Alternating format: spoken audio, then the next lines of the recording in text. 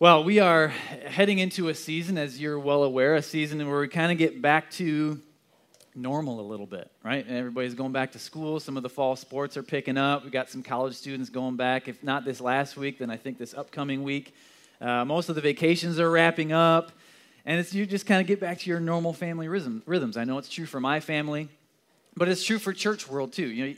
Obviously church continues on and you have your services through the summer, but things are just a little different. People are coming and going, and it just has a little bit of a different vibe in the summer. And so for the next few weeks, I really want to just take some time to recalibrate a little bit in some ways and revisit some of the foundational things that kind of define who we are. Okay, not necessarily, like in the last 3 weeks, we did a series called Basic, where we talked about some core beliefs that really define our faith and who we are as believers. But next couple of weeks, really some foundational fieldstone type of things, and recalibrate with some of those, because we've got some old rhythms that are continuing on. We've got our Sunday morning services that have been happening for just shy of a year now. We've got our Dream Team, which is our volunteer team. They've been plugging away for almost a year now, even longer for some of them who are part of our launch team. And yet we've got those old rhythms that are getting back to kind of the normal feel, but then we've got some new rhythms that are coming where we're launching our small group ministry. So you see some of the tables around the room. All of our volunteers have the Fieldstone group shirts. They call them grow-ups. That wasn't on purpose, but I guess it kind of applies in some ways.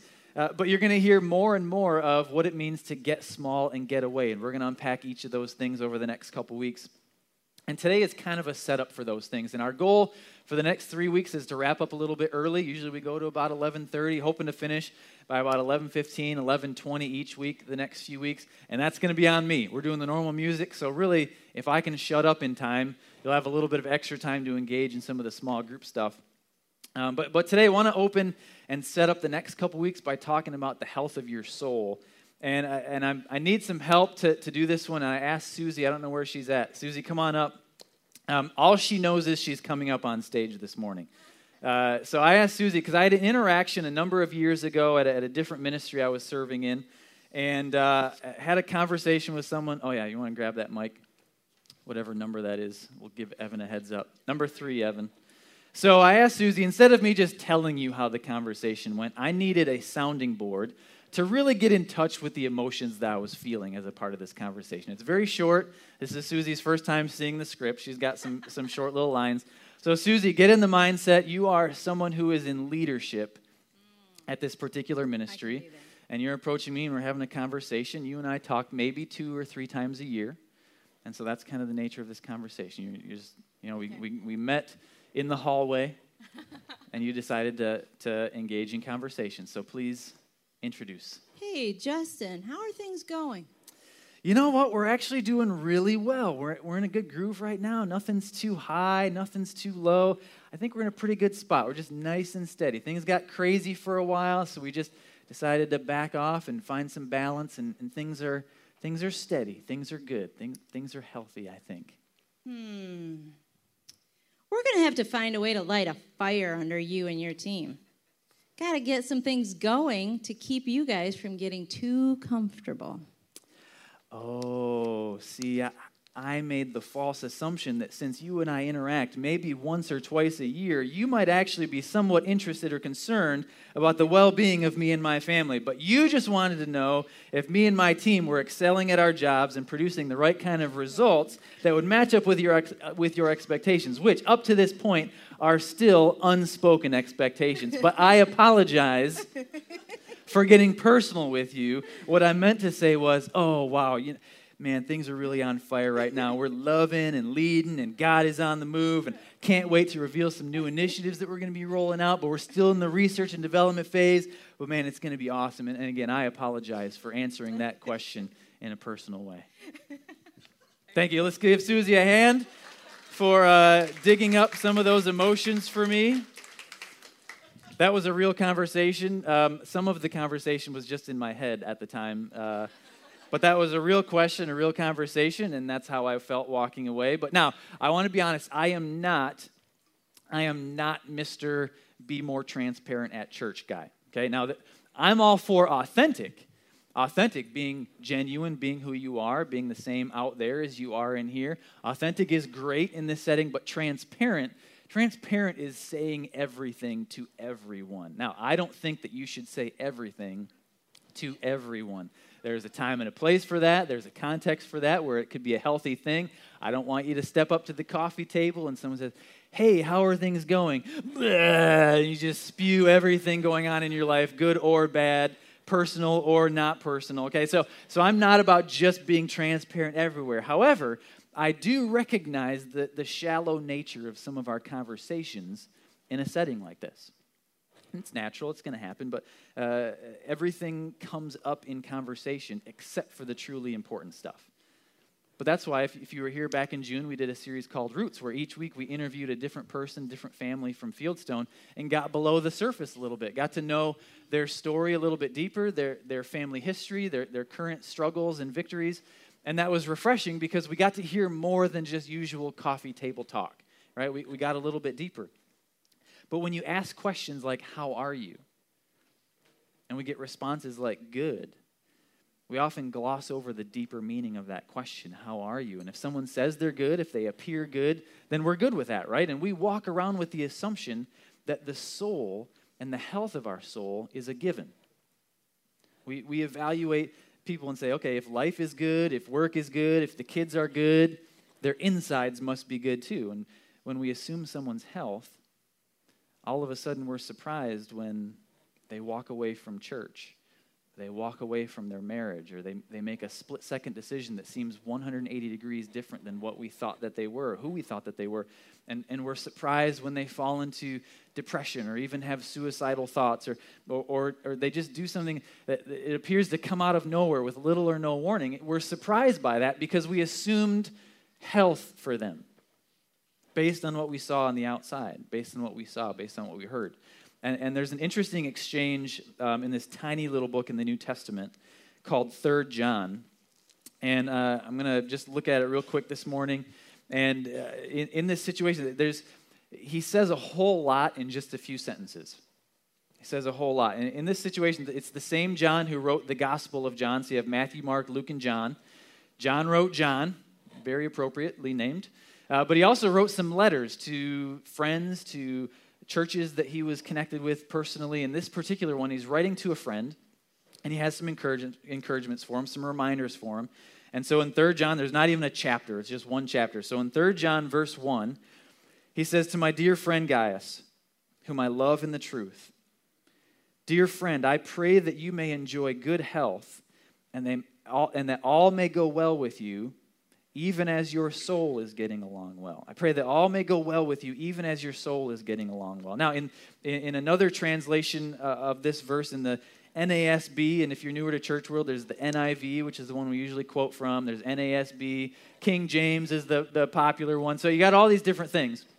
NASB is one that's very close to a direct interpretation from the original language. So in the NASB, it says, I pray that in all respects you may prosper and be in good health, just as your soul prospers. So that word soul that he uses there, that means the breath of life, the vital force that animates the body. That's the seat of the feelings, desires, emotions, affections, and aversions. And so we see this word in other places in Scripture. So when the Bible says that Jesus came not to be served, but to serve and give his life as a ransom for many, that word is the same word used here for soul. It gave his life as a ransom for many. That's this word. Where it says, greater love has no man than when he lays down his life for his friends. That's the same word. And it really kind of gives that verse a little bit new meaning because it's more than just dying. That's your whole self. That's everything who you are, laying that down on behalf of someone else. Any verses where it references the soul in terms of eternity, where you're going to spend heaven and hell stuff, forever type of stuff. That's this same word that's used. It's an all-encompassing, it's an inward, eternal self. It's who you really are. And so outside health is important. Your mental health, your physical health, all of that stuff. But it all pales in comparison to the status of your soul because that's who you really are. Your soul is who you really are. So when John says, I pray that you would prosper and that your soul would prosper, he's saying, I want you to be healthy on the outside And I want you to be healthy on the inside. Now, in many ways, and there are verses that we'll probably hit on in sermons over the years, there are verses that would say, yeah, the stuff out here is a reflection of what's going on in here. The things you say, things you do, it's an outpouring of what's happening in your heart. But we all know that you can fake it out here for a while. You get in the right context, around the right people, in the right settings, you can fake it. You can pretend to be something different than what you are in here, but only for a while. And the major implication that we get from John here is two parts. Number one, you have a soul, and that's who you really are. You have a soul, and the health of your soul is not a given. The health of your soul is not guaranteed. See, he wouldn't be praying, I pray that you would be in good health, and pray that you would have a safe journey, and pray for his soul to prosper, unless it was possible for the opposite to be true. And it's just like everything else that we pray, right? Same way we pray for everything else. You pray for safe travels because it's not a given, right? You pray for someone to meet Jesus because that's not a guarantee. You wouldn't pray for your kids if their teen years were guaranteed to be a smooth ride, right? It's not going to happen. You wouldn't pray for your marriage and other people's marriage if longevity and health was a given. But it's not a given. And so we pray for those things. We ask God to move in those situations and act on our behalf because we know that the opposite of what we're praying for could be true and could be a reality. And so the health of your soul is the same way. It's not a given. And so what exactly are you doing to care for it? Because if you're physically unhealthy, if you're mentally unhealthy, when we let those things go, we see the tangible effects of that, and we can see the practical realities of an unhealthy body, an unhealthy mind out here in the world. But what about your soul? What are you doing to recognize the health or lack thereof of your soul? And then what are you doing about it? Well, John continues on with a couple other verses, and I think kind of gives some things that he looks at in his friend that would indicate to him that his friend is healthy and that his soul is prospering. Okay, so we continue on, and I'll read 2 again. Kathy, you don't have to put it up there again, but basically looking at verse 3. 3 John 3, coming out. So I pray that all would be well with you, even as your soul is getting along well. Verse 3, it gave me great joy when some believers came and testified about your faithfulness to the truth, telling how you continue to walk in it. So when it comes to the health of your soul, he would indicate here that there's an element of pursuing and walking in the truth as an individual. Being healthy, having a prosperous soul, there's an element of pursuing and walking in the truth as an individual. Walking in the truth cannot be done without an intimate knowledge of the truth. So are you ingesting and digesting the truth? Are you taking it in? Are you receiving? Are you sitting under preaching and teaching in various forms, whether that's live or a podcast or whatever? Are you reading Scripture? Are you taking it in that way? Maybe some supplemental resources along with that, whether it's a devotional or a study guide, whatever. Are you taking it in that way? Are you finding time to be alone with God and engage in that two-way conversation with Him where you're expressing your hopes and your desires and your needs and your frustrations and your excitements and celebrations? Are you expressing those to Him and then getting in a place where you can be quiet and receive something back from Him? Where He'll help you digest and apply what you've been reading or what you've been hearing, and He can speak into your life and speak encouragement and accountability and challenge. Are you experiencing that relationship with God on an individual level? Are you walking in the truth? Because as John talks about, it seems like that's an element of having a healthy, prosperous soul. He continues on, verse 4. He says, I have no greater joy than to hear that my children are walking in the truth. So now we're not talking about just one person. We're talking about children, people that are a part of a family. And so when it comes to a prosperous, healthy soul, there's an element of pursuing and walking in the truth as an individual, but there's also an element of pursuing and walking in the truth together as a part of a body, as a part of a family. Not living on an island, but experiencing and digesting the truth as a part of a community. For us, as you're going to hear over the next few weeks and as we're starting today, our small groups are going to be a great environment to experience that. Because here's the thing, like church is very much corporate, right? Church is a group gathering. It's a lot of people here, a lot of people in other churches. But at the same time, what you experience here is very much on an individual level, right? Like, how are you receiving and engaging in the music, and how are you receiving and engaging in the preaching? And you can talk to whoever you want. You can talk to nobody if you want.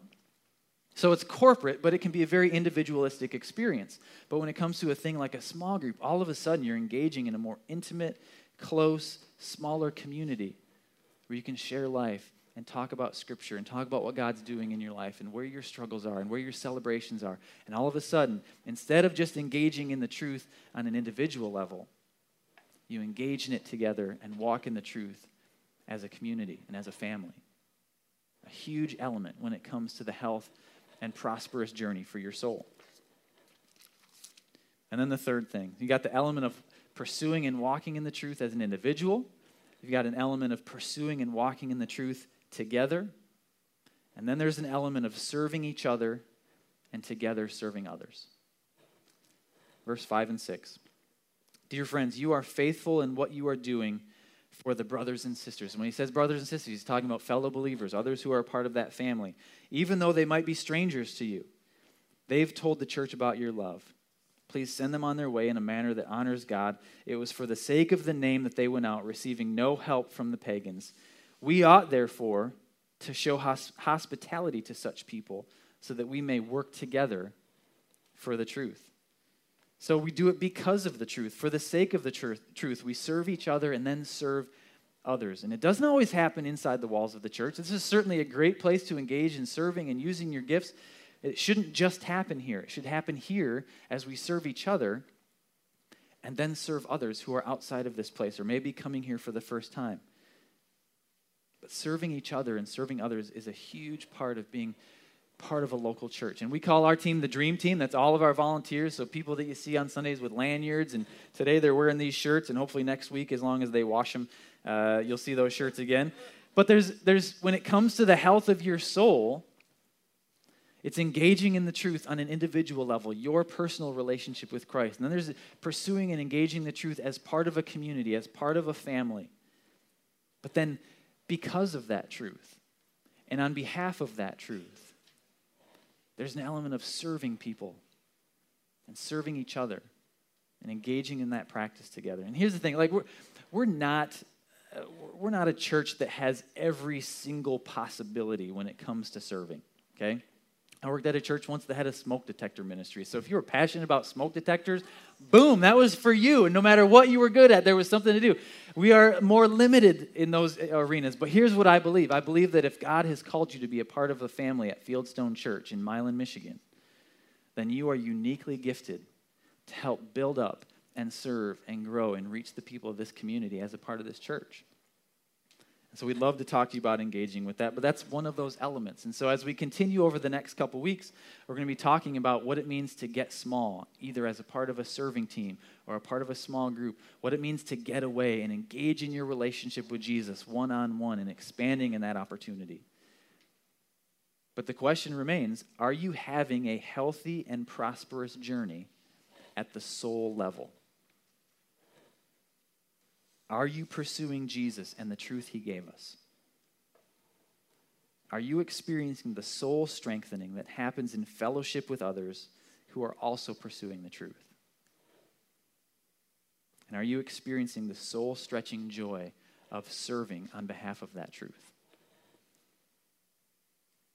We're going to pick up with some of those questions next week, but really, the answers to those questions will have a lot to say about the health of your experience personally.